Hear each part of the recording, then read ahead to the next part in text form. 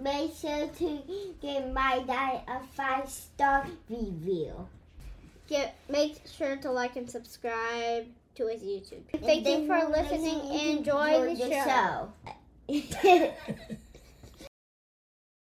What we are seeing on one side is people saying this is suppressive, and that is encouraging people to come to the polls and make their voices heard. And then on the flip side, you hear this is fraud, this is fraud, this is fraud, and then people don't vote. And that's exactly what happened in Georgia.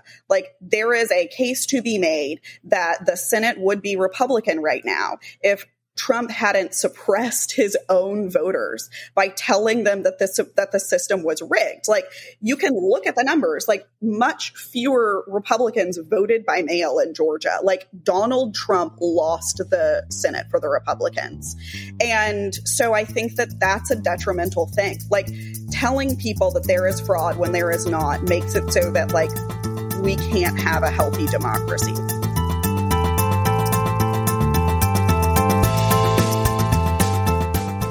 Well, hold on. Hey, welcome, Faithful Politics listeners and viewers. I am your political host, Will Wright, joined by the ever faithful Pastor Josh Bertram. And today we are joined by Jessica Huseman. So Jessica is a journalist from Texas who's the editorial director of VoteBeat, a nonprofit newsroom and ChalkBeat spinoff, which devotes itself to election reporting.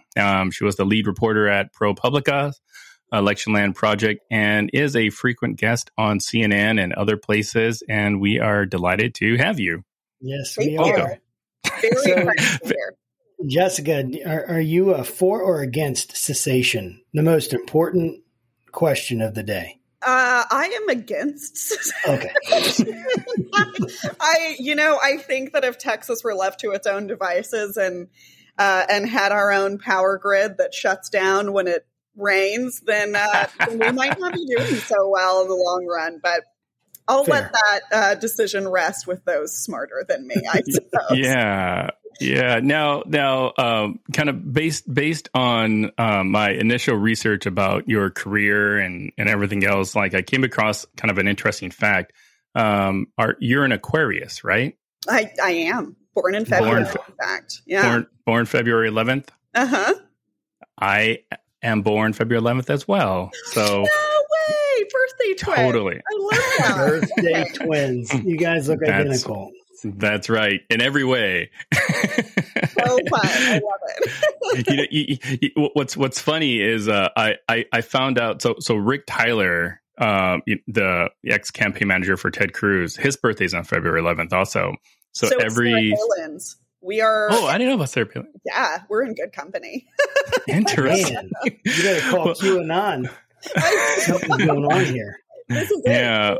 We're part of some cabal, I think. I know. Well, I'm a Scorpio. Do I have to leave now? I think so. I think those are the rules. Yeah, basically. Yeah, I mean, we don't make the rules, but every birthday, I always send Rick Tyler a happy birthday, and he sends one back. And it's just like, I don't know the guy. Like, it's just like one day I saw that he had the same birthday as me, so I Facebook messaged him or something. I said, "Hey, so you have the same birthday as me? Happy birthday!" He's like, "Happy birthday!" So now it's this weird thing we have, this strange connection, and yeah, I don't know why I told you that story. So, anyways, So you do work. You're the editorial director at VoteBeat. What does VoteBeat do? So VoteBeat is, I think, a unique little newsroom. We just started, so don't hold me to anything that I say a year from now, because who knows? Maybe we'll be covering like bagels and cream cheese by then. But I think VoteBeat really wanted to bring election reporting back down to the local level, because I covered elections as a national reporter for 6 years, and I loved it, and it was fun, and I enjoyed the people. But the real problem is that elections isn't really a national story. It's hard to do national investigations into elections because every state and every county has its own way of doing things. And so I felt like I was putting out information that was helpful, but not necessarily impactful or educational for voters. And so it may have helped Congress figure out things or something like that, but it certainly wasn't helping like my next door neighbor. And so what we wanted to do was do a bottom up approach to covering elections. So we do have VoteBeat National, and I am the editorial director for all of VoteBeat, but we're going to be establishing local newsrooms in 8 states. And those will be entirely focused on those states. And so we're trying to be sort of an educational resource for voters so that we can write explanatory pieces on how the system works.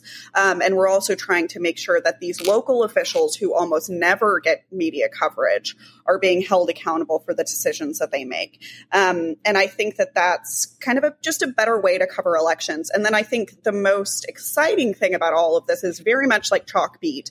VoteBeat's articles will be free to republish. So in some states, we'll have direct partnerships with places like the Texas Tribune or the Philadelphia Inquirer or NJ Spotlight in New Jersey. But even those articles, any local news station or national news outlet could take and put online without even asking us because they're all Creative Commons licensed. So we're really, if at the end of the day, VoteBeat doesn't become like a household name, I don't really care. I would just really like election coverage to be better. And so that's kind of the thrust with which we're approaching building this new newsroom. Yeah. So, hold on, Jess. I'm going to put you on the spot for a second because, in addition to Josh and I talking about our kids prior to the show, like one of the things that we had talked about was, like who your local rep was.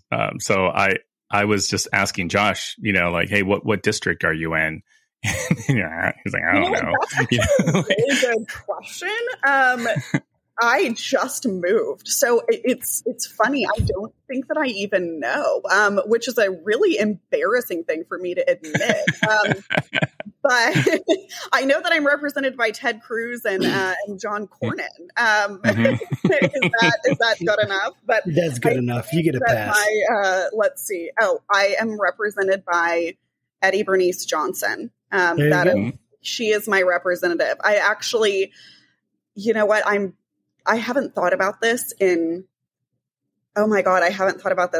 maybe 10 years. But when I was in college, and you can cut this out if you want, this is just a completely ridiculous story. When I was in college, I worked for this newspaper called Dallas South News, which you wouldn't know by looking at me, but was the black newspaper for Dallas. I was their political reporter for like a little while in college because my professor was like, "You're broke. Do you need a job?" And I was like, "I do need a job." And he was like, "Dallas South News would like you to cover city council meetings." And I was like, "Great. What's Dallas South News?" And so they sent me to a press conference with Eddie Bernice Johnson at this old mall in Dallas that has an event space in it. And the press situation was for like black news in Texas. And then it was like, I was there. And so I was like, "Hi, Representative Johnson, I'm from Dallas South News." And she went, and then she was like, proceeded as if everything was totally fine and like was very professional. But my most hilarious interaction with a politician was that moment where she was like, I'm from Dallas South News. And she was like, I don't think that's true. It's like in the background, you can hear the record scratching, all the music stopping. People are like, what? It was great. Like being just like thrown into all of these ridiculous situations by my brilliant editor at Dallas South News was the best experience like of my college career. So I have them to thank for like just no longer being like shy at all. Just like, can I ask a question now? Anyway. That's amazing. That's amazing. I mean, it's those experiences, right, that shape us. And it's interesting because I'm thinking about the VoteBeat. And I love the mission behind that. I think that's really, really cool. And thank you for doing that. And I guess a question that I have is, so when you're thinking about like covering like the voting process, like for me, I just go in, I vote. I don't even think about it. Like I used to just say, okay, I wouldn't even know what the issues were. They just hand you a card, say, hey, if you're a Republican, you vote this way. If you're a Democrat, you vote. Okay, there you go. Ding, ding, ding, ding, ding. It's like easy, like it's just a nice heuristic.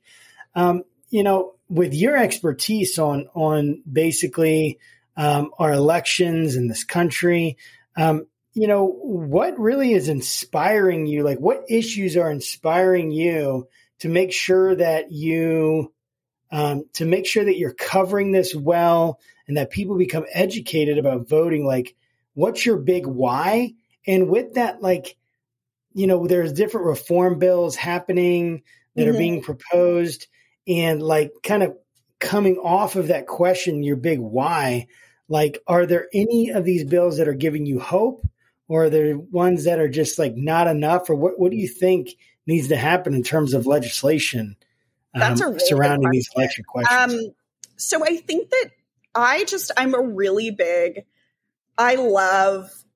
this is going to sound crazy, but I love the people who carry out elections, like county clerks and county registrars and like local election administrators and state elections directors are all just like the greatest people in the world. I mean, I think that I have met maybe like 5 where I'm like, you're a bad person and you're bad at your job. But the rest of them, and I've met hundreds, are like, maybe they're not the greatest at what they do, but they care a lot about it and they want to be better. And, county clerks and election administrators are this really interesting group of people because if you think about it, it is one of the few government offices that people are forced to interact with on a regular basis. Like, you probably don't walk into the mayor's office. Like, you probably haven't, right? And unless you have some specific business there, but everybody has gone to a polling location. Everybody has interacted with the county clerk in some way. And so even though no one knows what that office does, that's the office that you're interacting with. Like, they're the public door to local government in like many ways. And I think that they have not gotten their due in terms of coverage for the things that they do and how important it is for the literal basic function of government. And they have been sort of serially ignored. These counties have terrible cybersecurity. They have horrible physical security. The voting machines are old and broken, and they're like holding them together with these crazy like tricks. And I think that it's easy for those people to be ignored because elected officials who sit above them and give them funding are like, well, I got elected, so the system must be fine. You know what I mean? And so I think like that frustration that like this office where every citizen has to go and do things is serially ignored and underfunded is not only disrespectful to the people running that show, but to the voters themselves. And I don't even know that national and state legislatures are aware of that, like are aware of how disrespectful, seriously underfunding and like ignoring these offices is to the people who must interact with them. Because what happens is like, we make it harder for election administrators to run their offices, which in turn makes it harder for people to interact and to vote with those offices. And so I just think that this is all just very disrespectful to democracy as a whole. And I know that that's like a really philosophical answer to your question, but that's a great really answer. I think that's why I keep doing this, is because it frustrates me so much that this is the most important thing that you can do as an American citizen, and the mechanics around doing it are absolutely like, it's just lunacy. And I think that the federal legislation that is moving through Congress right now is really frustrating for me and for a lot of election administrators for a lot of different reasons. Democrats, for whatever reason, have thrown all of their eggs into the HR 1 basket, which is their massive omnibus voting bill that's almost 900 pages long at this point and deals with everything from like how the USPS should engage with like touching ballots to whether or not DC should be a state. And I think it's a bit, it doesn't make a lot of political sense to me. Like, this bill is not going to pass. Democrats are still focusing all of their attention on it, even though it is not going to pass. And then I think is just disrespectful to voters. Like, yeah, like H.R. 1 is in theory a good bill. Progressives love it. It is a great statement as to your priorities. But at some point we have to be realistic. And while they're messaging H.R. 1, elections are continuing to be poorly funded and badly regulated. And so it's just wasting everyone's time. I think that the John Lewis voting rights bill is a lot more reasonable. Joe Manchin has said that he would support it, even an expanded version of it. It would bring back at least some version of pre-clearance to the United States, which would mean that all states and local areas that pass legislation that would change voting in any way has to be pre-cleared by the DOJ before it can be enacted. That was a really crucial protection in a lot of states until 2013 when the Supreme Court struck it down. And so bringing it back, I think, would be, and like bringing back a formula that determines which states and localities have to do that would be a step forward. What it does not do is fund elections. It provides this voting rights protection, but you know, in the 6 years that I've been doing this, I can tell you that a heck of a lot more people are disenfranchised because their election is underfunded and they don't have enough polling locations and they don't have enough good poll workers, and poll workers are badly trained and the machines don't work, than like actual literal disenfranchisement. You know what I mean? Like, it is, people are certainly disenfranchised, and I don't mean to minimize that, but I think like your average person is far more likely to be disenfranchised by a mistake made by a poll worker or lack of access to like voting resources than they are a voter ID bill or strange gerrymandering, which is what we're focusing on. But, you know, the vast majority of small problems that impact voters in really material ways that lead to their provisional ballot being thrown out or them showing up at the wrong polling location and the poll worker giving them bad instructions as to how to remedy that, that could be solved if we had consistent election funding. And so the infrastructure package is going through Congress right now. There is no election funding in there, even though under federal law, election is considered critical infrastructure. So I don't really know what the federal government is doing. And I continue to be frustrated by it. Yeah. You know, what's interesting, just listening to you talk, there seems to be a lot of parallels between people of faith that do proselytizing and people that try to encourage people to vote. Like, you've got a certain segment of the population that are like, I don't want to buy what you're selling because I just see how you act, you know. Yeah. And then there's another side of like, I don't really want to vote because I just don't see it making that big of a difference, you know. So in both cases, there's like a lack of faith in these institutions. And I'm curious, like, how do you convince somebody that, you know, that their vote really matters, especially when they look at politics, they look at the people that are being elected, you know, and they're like, these are the people, you know, that I have elected. Yeah.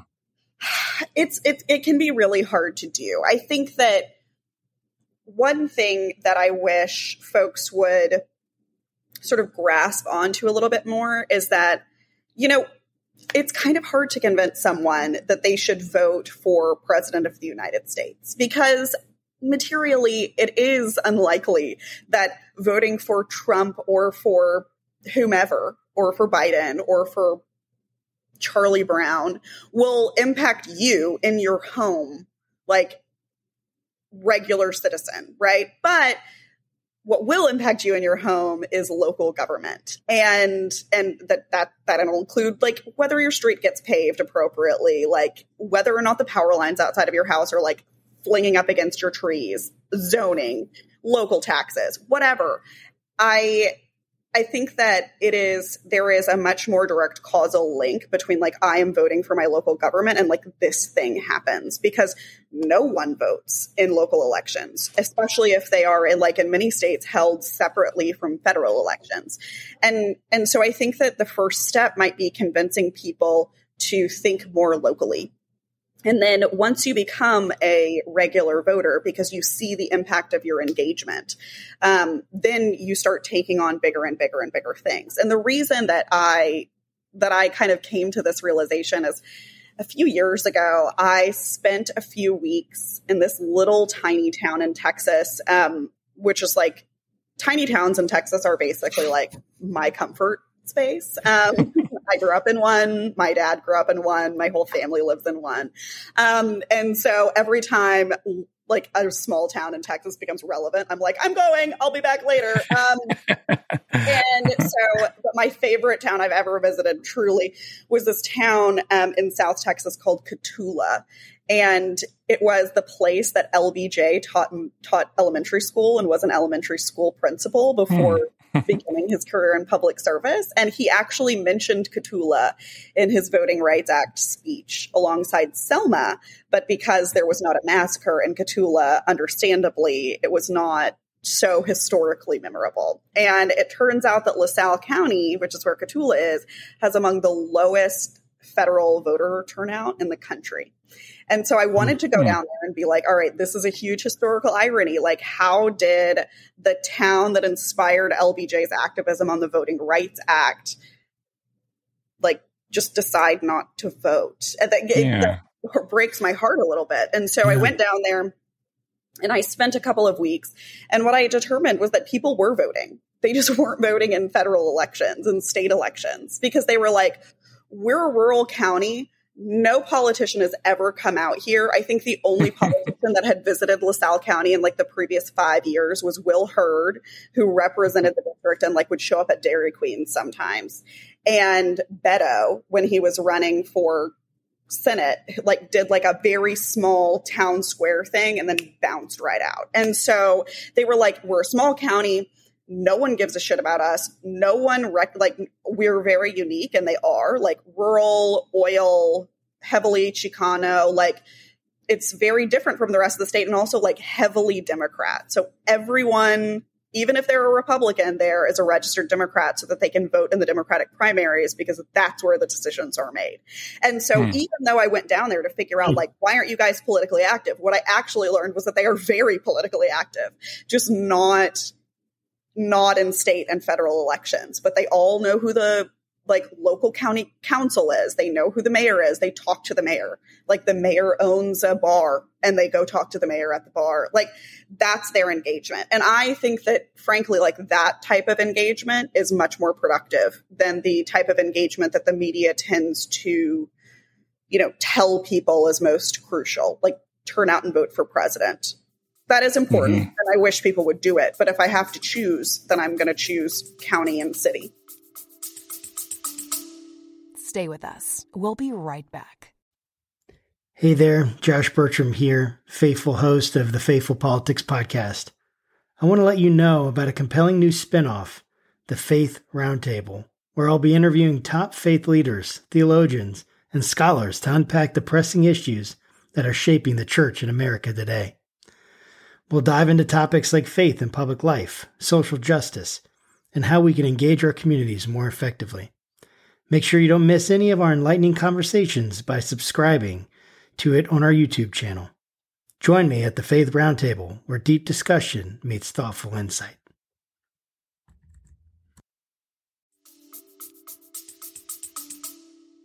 Yeah, you know, it's interesting when I think about specifically the last 4 years, you know, it seems a lot of the folks that I talk with have become more political or more engaged in kind of the political process because they're either for or against Trump and, you know, wanted to see some change or some continuity. Right. And I was speaking with somebody recently to try to find kind of the good side about January 6th. You know, like it was just a horrible day, you know, but I mentioned to this individual that, hey, if there's one positive thing, everybody knows the date that Congress counts the votes, because like if you were to ask like a random people on the street, hey, can you explain the Electoral College? Most of them would kind of look at you funny, but most of them would probably say, yeah, something important goes on the 6th, and now that day is sort of ingrained in our heads, like I somewhat feel a little bit better about, our overall political knowledge about the Electoral College. And I'm curious if you think there's, maybe been any good sides from not necessarily January 6th, but just overall, just in the past 4 years, how people have become engaged both locally and at the national level. Yeah, I think it's really interesting. So when I first started to work for ProPublica, I was actually a health reporter, like specifically on child welfare and the pharmaceutical industry, which is obviously like very different than what I'm covering now. And so the 2016 election approached and they were like, okay, you're an elections reporter now. And I was like, all right. And so I knew nothing. And like also being an election administration reporter sounded like the most boring job in the world. And then all of a sudden we got Donald Trump and it was like, oh, I'm accidentally on the most exciting beat that anyone has ever thought of. I guess I should learn something about cybersecurity. And so it's been interesting for me as somebody who's kind of like come along on that journey to watch the country like not really care at all about what voting machines they were casting their ballots on to these like full-throated, angry protests over lack of paper ballots. Like if you had told me that there would be an audit and like conspiracy theorizing that took up all of our national headlines around like whether or not there's bamboo in ballots, like I think that I probably would have just laughed at you. And so, I think that these conspiracy theories, though, come with like actual genuine engagement that aren't from people who are not on the fringes. Like, I think, I have not had friends asking me until recently, like, how does vote by mail work? Or like, if I put my ballot in the mail, will the post office deliver it? Well, how are these counted? How does signature matching work? Like, these are all elements of our election system that have been there for many years and no one knows about them. And now you just like have conversations about vote by mail at parties, or at least I do. Maybe my parties are that sounds like a great party. It's a great party. So yeah, I mean, I think that the sort of odd silver lining is that people have a better appreciation for how the election system works. And I think that is crucial to fixing it. Because if there's like public buy-in for like giving more funding to local elections offices, it's just not going to happen. So, and I think there is now. I've been very enlightened in this conversation already. Like, one thing, like, you're absolutely right. If I was asked, like, hey, I want you to cover like an election administration, I feel like I would just quit. I know. I'm just like, I know I'm new here, but my bad. My job. Like, do you hate me? It's like, what did I do to offend you? But like, Jen, seeing like how like that has become like the most like hype in like, I don't know, like in the spotlight, issue. It's amazing. No, I don't think that when ProPublica gave me that beat, they were like, all right, in 4 years, CNN will pull you on as an analyst to talk about election. Like that. I don't think that I was the reporter that they thought would get a CNN contract. Like, given that, things have changed, obviously, but it's been a wild ride. And the other reporter that got put on to infectious disease in 2017, now they're like so happy, They're like, oh, I know. I mean, like Caroline Chen, who works at ProPublica and sort of like became our COVID czar. Her series of stories are being turned into a Netflix special. Oh my gosh. She's a health Can you even imagine?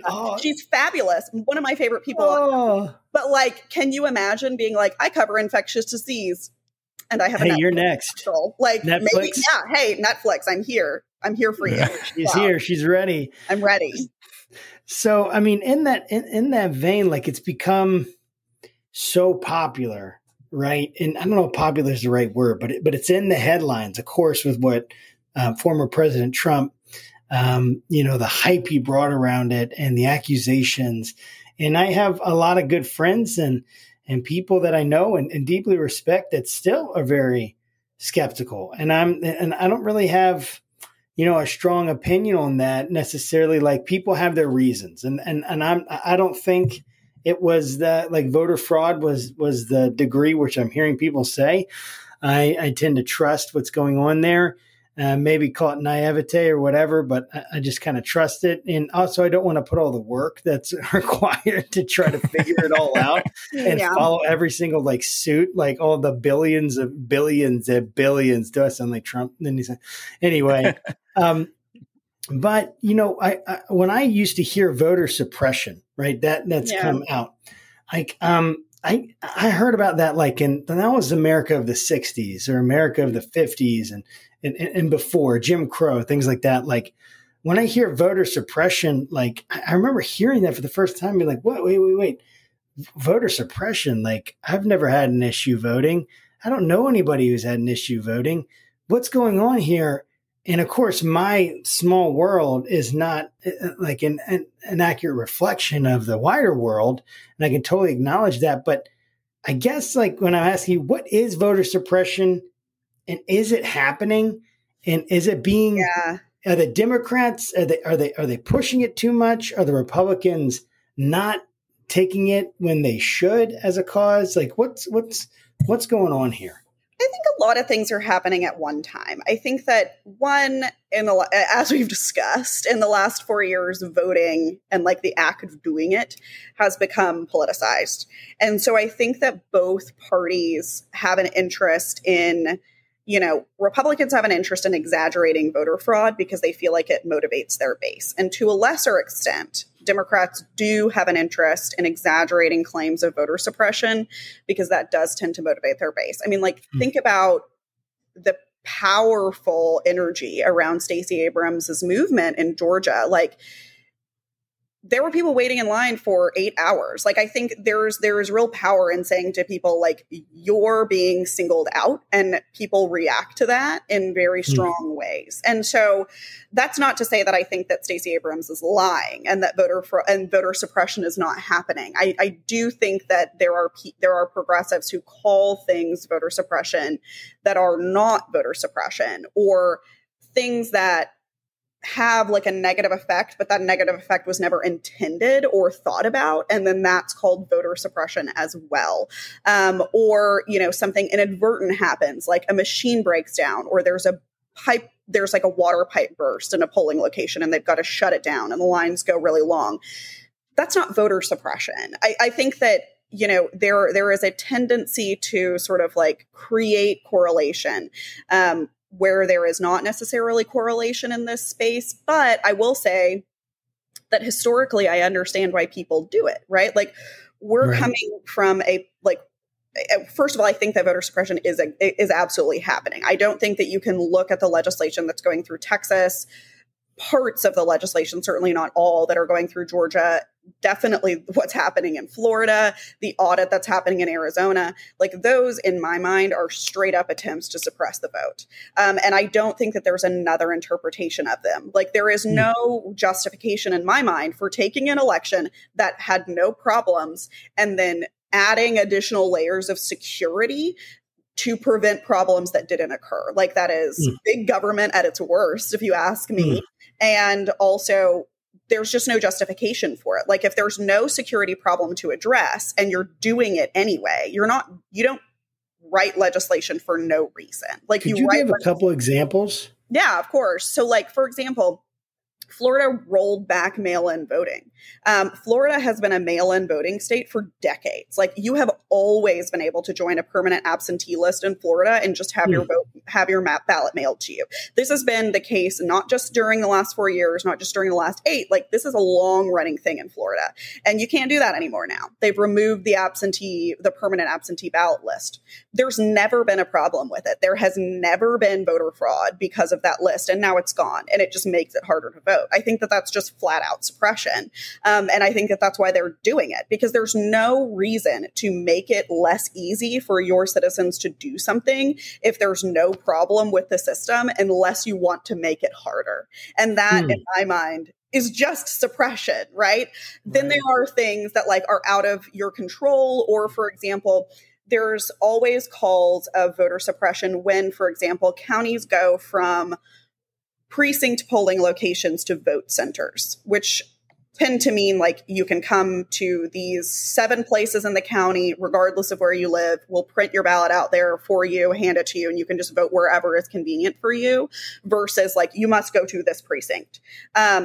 When you move to a vote center model, you generally need fewer precincts because the vote centers tend to be bigger. They tend to be centrally located. People would prefer to go to them because they're 2 blocks from their office or down the street from their kid's school. And so you close polling locations to accommodate that. And people say, this is suppression. Like they're closing our precincts because they don't look at the fuller context. So I think accusations of suppression and fraud happen when there's not much there. I think that the difference is that, you know, claiming suppression is not necessarily as detrimental to the system as a whole as claiming that the entire system is fraudulent. Like, I think what we are seeing on one side is people saying this is suppressive, and that is encouraging people to come to the polls and make their voices heard. And then on the flip side, you hear this is fraud, this is fraud, this is fraud, and then people don't vote. And that's exactly what happened in Georgia. Like, there is a case to be made that the Senate would be Republican right now if Trump hadn't suppressed his own voters by telling them that the system was rigged. Like, you can look at the numbers, like much fewer Republicans voted by mail in Georgia. Like, Donald Trump lost the Senate for the Republicans. And so I think that that's a detrimental thing. Like, telling people that there is fraud when there is not makes it so that like we can't have a healthy democracy. Like, the stuff that's going on in Arizona right now, like the audit that's happening there is like, that doesn't happen in a healthy democracy. And we're not spending millions of taxpayer dollars because somebody said that Arizona was suppressive. We're spending millions of taxpayer dollars because Donald Trump perpetrated a fraud on the American public and told them the election was stolen. Like, the same party that is like, big government is bad, unnecessary spending of tax dollars is bad, like transparency always is having a nonsensical, expensive, ridiculous, extra legal audit of their ballots. And that's absurd. It's hypocritical in like the deepest way. And so I think, you know, that's how I feel about it. Like, even if we assume that like every time someone says suppression, it's a lie, which I don't. And every time we say there's voter fraud, it's a lie. And sometimes it isn't a lie. One is far more destructive than the other. And so like, it's interesting to hear you say how, you know, Democrats use suppression, Republicans use fraud. And I think that probably carries on to a lot more other things and topics, kind of in the political sphere, like gerrymandering versus redistricting. Are those, I was joking with Josh the other day at our Bible study, you know, and he mentioned something about gerrymandering, and I said, well, Democrats just call it redistricting, you know, like it's almost like in my mind, it's the same thing, but is it the same thing? You know, like, are there nuances? Are there differences? You know, is it just 2 words to describe the same situation? Yeah, I mean, like, technically gerrymandering is redistricting. It's just like a fancy way of doing it. I think that both parties sort of manipulate the lines to their advantage. And that's been going on. Like, I mean, if you want to talk to Democrats who do this, like, go to Pennsylvania, right? If you want to talk to Republicans who do this, go to North Carolina or Texas. Geez, like Texas, holy hell. I think My favorite thing about Texas's maps is that there are these little tiny strips of districts that run from Austin all the way down to San Antonio. And they're like little tiny things, and they kind of make this little hooked shape. And Lou Doggett years ago referred to them as the fajita strip districts, and that name has just stuck. So now we have these hysterically drawn fajita strip districts in Texas. But anyway, I think that this year's redistricting cycle is going to be really interesting because the Census Bureau didn't do a great job with the 2020 census. Like, let's just leave it at that. So the results, like the final tally for the census, is delayed. And I don't think that people realize how hard it is to redistrict or how many offices it involves. Like, I think that people think about redistricting and they think, all right, well, there's an intern in the legislature and they take a big map and then they draw pencil lines and that's how it goes. Well, no, it involves like GIS mapping and some more specific like line drawing. And so the lines are drawn generally at the state level, but then they filter down through the county and local offices who actually tell you where the lines are and draw the precincts and make sure that there is, for example, a place you could actually have a polling location in a precinct before you draw the lines specifically there. I mean, in rural America, this is actually pretty, like, is there a barn in this area that we can have a polling location? Like, these are the considerations, and it takes time. And so because the census numbers are so delayed, we're just like not going to have lines for a lot longer than I think people are used to. And then those lines are going to go into court battles. Like, I don't know when our lines are going to be drawn this year. And I think that's really going to set people's teeth on edge. And we're going to see a whole nother round of accusations of suppression and fraud. And I'm not looking forward to it. Interesting. So in the work that you do, especially with elections, like I'd imagine you have to contend with just your own personal biases, your own personal political views, and I'm curious on how you navigate that space, like while trying to report on things objectively, but trying to avoid any sort of perception of political leanings about your interpretation of a particular thing. And then, furthermore, how do you kind of balance that with just your own faith and not letting people, allow for your faith to kind of color like your reporting? That's an interesting question.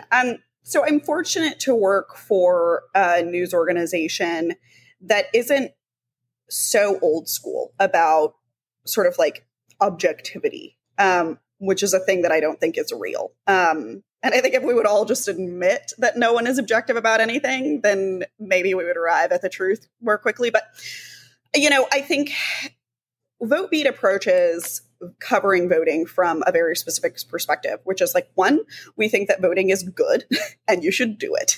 And two, we think that voting should be easy to do as long as it is secure. Right. And so like, if those are our two guiding principles, then that colors how we cover the news. I think I do, as part of my role as editorial director of this nonprofit, I do a lot of training for journalists who don't work for us on like, here's how election administration works.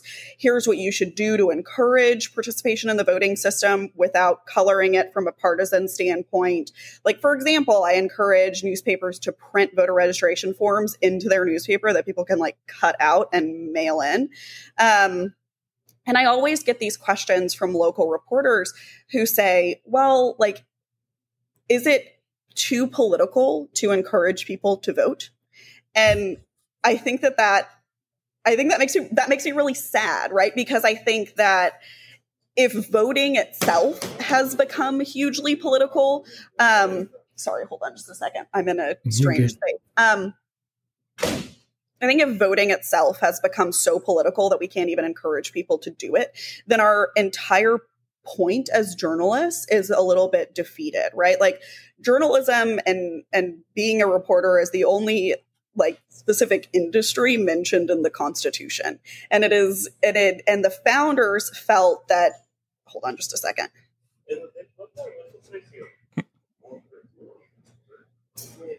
Sorry. You're good. You're good. At least they're wearing their mask. Okay. That's true. So I am vaccinated though, so I feel a little bit invincible. Okay. So the founders had these really strong opinions about the need for a free press, and their foundational reason for it was that, like, in order to have an informed electorate, we must have a free press. And so in my mind, the whole function of all of journalism is to educate the electorate. And we're only doing that so that those people can then go and vote. And so, like, our function as journalists is to inform them so that they can make adequate choices as citizens. And so if we believe that we have done that, then we should encourage people to vote. I don't care who it's for. Like, that's also the beauty of VoteBeat, is that we cover voting as a process, and not the campaigns itself. So, like, I don't care who you're voting for. And unless it's directly relevant, I'm not going to say, like, this county went 75% for Trump or this county went 37% for Biden, because it doesn't matter when you get down to the mechanics of the thing.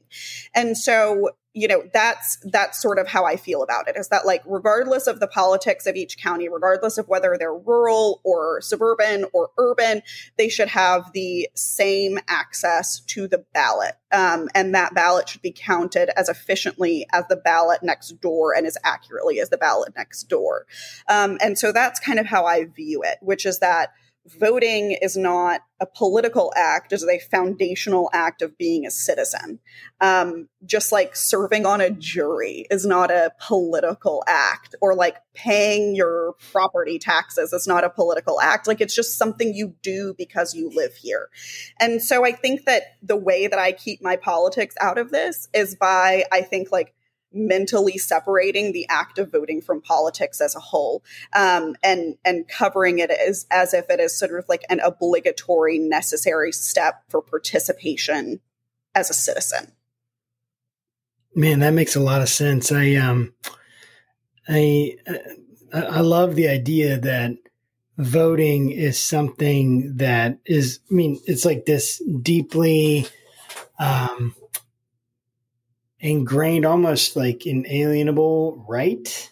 Yeah. To, like, for someone to be able to vote, well, maybe not inalienable. I don't know. Because I know you can lose your right to vote in certain cases. You can lose it. I think that, you know, this is a really interesting quirk of American history, which was that certainly the founders did not believe that all people should have the right to vote, right? Yeah, they did not. Yeah. They did not. And the idea that states were entirely in charge of who could vote and how, like, voting is not addressed in the Constitution. Like, if you take a look at the Constitution does not guarantee anyone the right to vote. What it does say is, or like, it doesn't say, like, these people should vote. It says there are amendments that are introduced later that say, you know, you can't take away the right to vote based on race. You can't take the right to vote away based on sex or nationality of origin or whatever. But there's nothing that's like, everyone over the age of 18 gets to vote in every election, and that's the rule. Like, that's not in the Constitution. And so states have been allowed a lot of latitude for, you know, who gets to vote, when they get to vote. There was like a decade period in the 1700s where women were enfranchised in New Jersey, and so were Black men. And in Rhode Island, they were one of the last states to ratify the 15th Amendment, not because they did not want Black men to vote, because Black men had been able to vote in New Hampshire since the 1840s. They didn't want the Irish to vote. And so that was their dividing line. And so I think that there is this sort of misinterpretation in the United States that, like, it had always been that white male landowners could vote until the 13th, 14th, and 15th Amendment passed, and then everyone could vote, and then the 19th Amendment passed, and then women could vote too, which is, like, not at all the case. States have so much latitude. White male landowners couldn't vote in some states. There were whole territories and states where non-citizens voted with regularity. Non-citizens legally voted in Arkansas until the 1920s. I mean, all of these understandings, like, that we have ingrained in us, like, citizens vote. it was only white male landowners until the 1860s, and then everybody could vote. And then that is an incorrect timeline. And so I think that if we had a better appreciation for how much states have controlled that process, then our understanding of the right to vote might be a little bit different. And we might feel less like it is an automatic given thing and take advantage of it a little bit more, because there is just, there is no guarantee that in 2 years you're even going to have the right. You probably will, and probably nothing will happen, but states do have a lot of power over this. And unless we exercise it, we might lose it. It brings up a really interesting topic for me, in the sense, is voting is it an inalienable right? Should it be? Should it be something for instance, do we want Nazis voting? Do we want, you know what I'm saying? And I say that extreme, I think all of us want everybody to be able to vote. As long, I think if we're all honest, as long as it's not way too different than how we think, we have an acceptable range.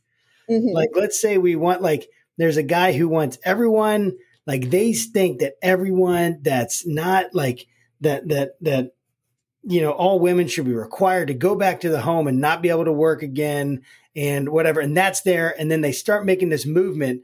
Or we're going to be yeah, they have the right to vote. Or might we want to suppress it a little bit? Or, you know what I mean? Might we want to do something? It's just an interesting concept to me. And it makes me think about, our deeply held beliefs and how much they affect how we vote and even our view of voting. Mm-hmm.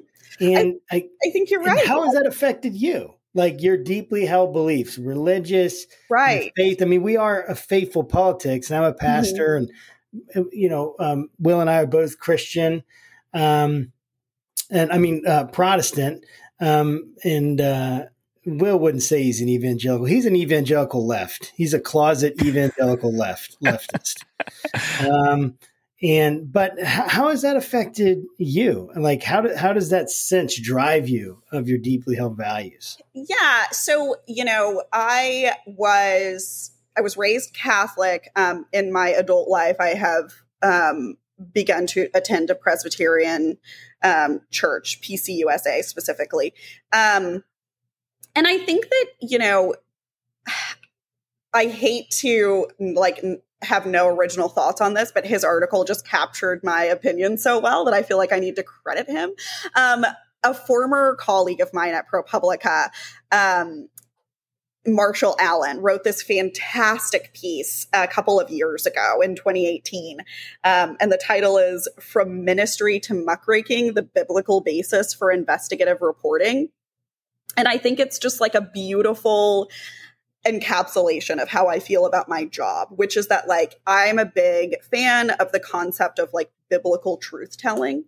And that is really what drives me in my job. And I think that the reason that I've chosen to make this my area of focus is because it's such a foundational thing that leads people to their own sense of empowerment, becoming an active voter and taking your own steps to become active in your local government or your national government or wherever you choose to spend your time, is I think a way to encourage people to act selflessly.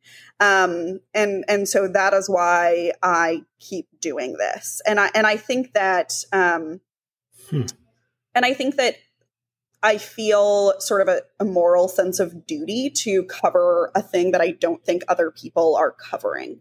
I think people cover voter suppression. No. I think people cover voter fraud. I do not think that people cover how overworked the county clerk in Hamilton County, Texas is, which led her office to hire a outsourced, unqualified IT manager, and then they got hacked. Those are things that people are not covering, but those are things that affect that entire county in really deep ways. But yes. National news doesn't care about Hamilton County, Texas. And so because the national news is not focused on counties, they're not focused on voting. And I think that it's just a really big hole in our coverage that impacts so much of the rest of our understanding of how the United States functions. And so I think that there just needs to be someone there telling that story. And I'm happy for it to be me. It's really fun and I enjoy it. And also it means that I get to talk to these county clerks who are hilarious and wonderful. I'm reading this book, Jesus and John Wayne by Kristen Dumais. Okay. And it's a fascinating book, and we're actually going to have her on the show next week, I think. The whole premise of the book, and I'm oversimplifying it, is basically how this move of white evangelicals basically came into kind of the political arena and totally kind of reshaped conservative thought and almost birthed the Trump era. Yeah. And I'm curious on your thoughts about, people of faith in the political arena, and if you think that, people of faith are more politically engaged than those who aren't, and what are your thoughts on how that affects, like local, state, national policy? Yeah, I think that religion tends to be a guiding principle in politics, not necessarily because, religious people vote more than non-religious people, but because they are by default far more organized than people who do not belong to organized religion. You know what I mean? Interesting. Yeah. And so I think that churches have become a political force because they have a body of people that already believe what you are saying, feel like they are part of something bigger than themselves. And I don't mean to say that they're being like pushed to do something that they wouldn't otherwise do. I think that they have found their group of people. They have found a leader who they respect and appreciate and believe. And I think it's more about like moving in that group, feeling included in that group, and having that group's sort of like common ethos be that these issues are important to us. And so we need to go vote on these issues, which is why abortion has become such a big thing, or, school desegregation has become such a big thing. Voting on Sundays is a racially motivated thing because Black churches do souls to the poll on Sundays. And I don't think it's because we're religious and so we vote. It's like we're religious and so we have these common political motivations. And so we need to go to the polls and act on those motivations. And so I don't think that it's necessarily religion that is motivating these people. I think that it is that they, because they are religion, have these deeply held foundational beliefs that I think other people may not. I think that depending on who you ask, they have a really strong feeling about abortion or they don't. Like, I think that there are people out there that like most people out there, if you ask them about their deeply held opinion on some foundational issue that maybe you or I think that you should have an incredibly defined opinion about, they're just sort of like, I don't know. And I think that that's the difference. I think churches they're great at getting people spun up to do service acts that, you wouldn't necessarily do if you weren't part of our church. And they spin people up and go show up to protest whatever because they want to participate as a group. And so I think that that's really what it's more about. But I have been concerned about sort of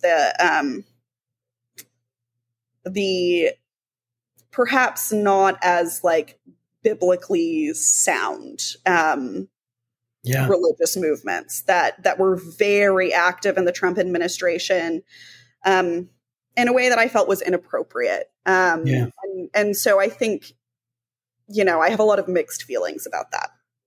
Yeah, same here. That makes a lot of sense. And, for our last question, so we have a lot of different listeners that span the political spectrum. They span the religious spectrum. We have atheists that listen. We have very, very, very staunch evangelicals that listen, Muslims that listen, people in different, just a wide variety of people, which we're very thankful for. We didn't know what was going to happen, and we're very thankful for that. And we try to be very open. to those voices on this show.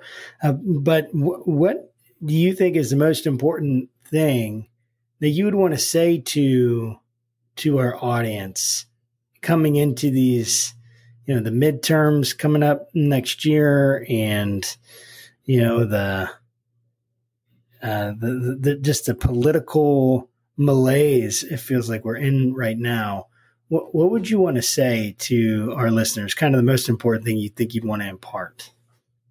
I think that one of the most important things that I don't think that people do enough of, and maybe I'm just going to sound like a cheesy advocate of voting, but like, go be a poll worker. Like that is what I would like you to do, is to be a poll worker.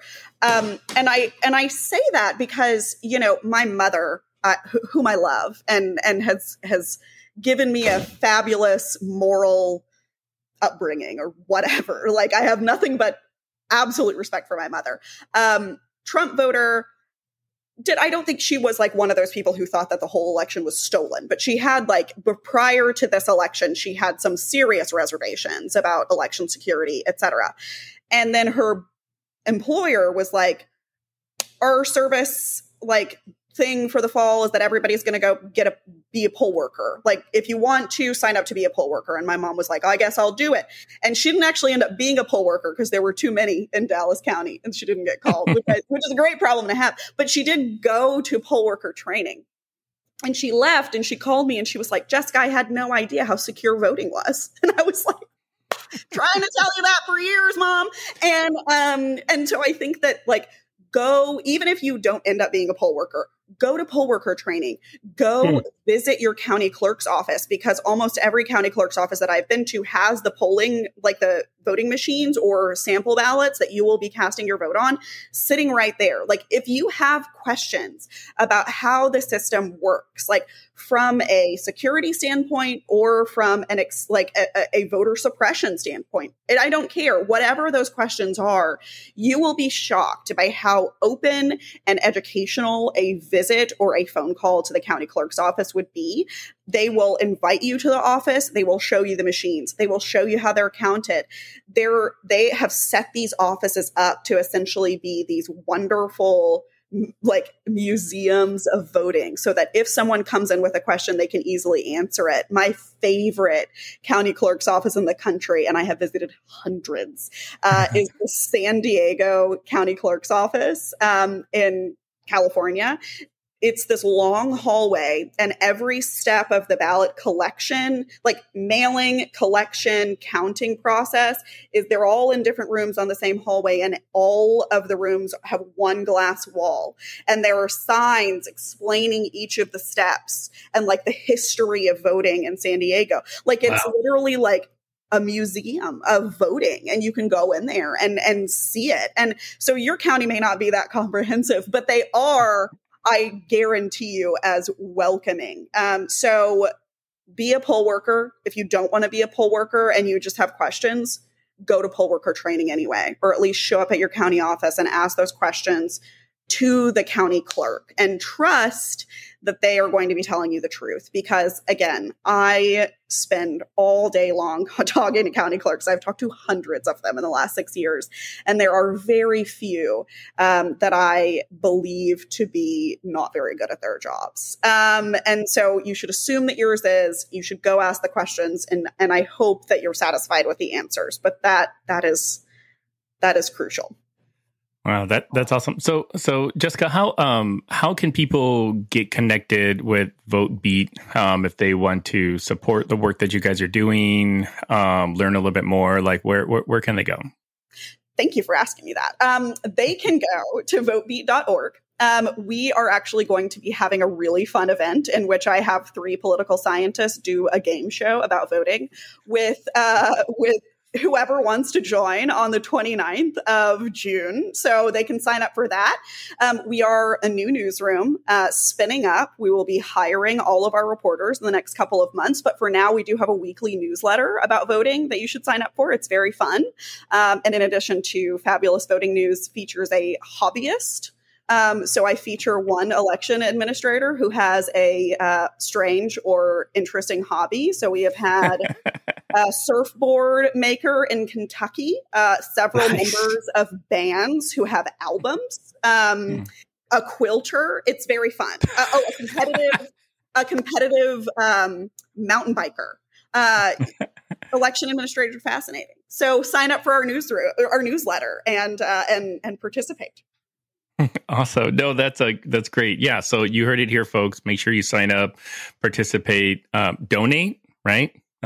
Also, please donate to us. There's a big old link, and we can expand as fast as you guys donate. So you just get out your credit card.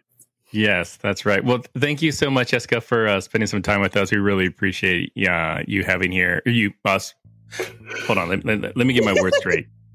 We really appreciate you being here with us. Yes, and educating us on with us. Yeah, you having with us. I love it. Religion and politics are things you shouldn't talk about, but are my two favorite things to talk about. Yes. Absolutely. Yeah. Well, thanks everybody. Thanks listeners, and we will see you guys all next week. All right. Bye-bye.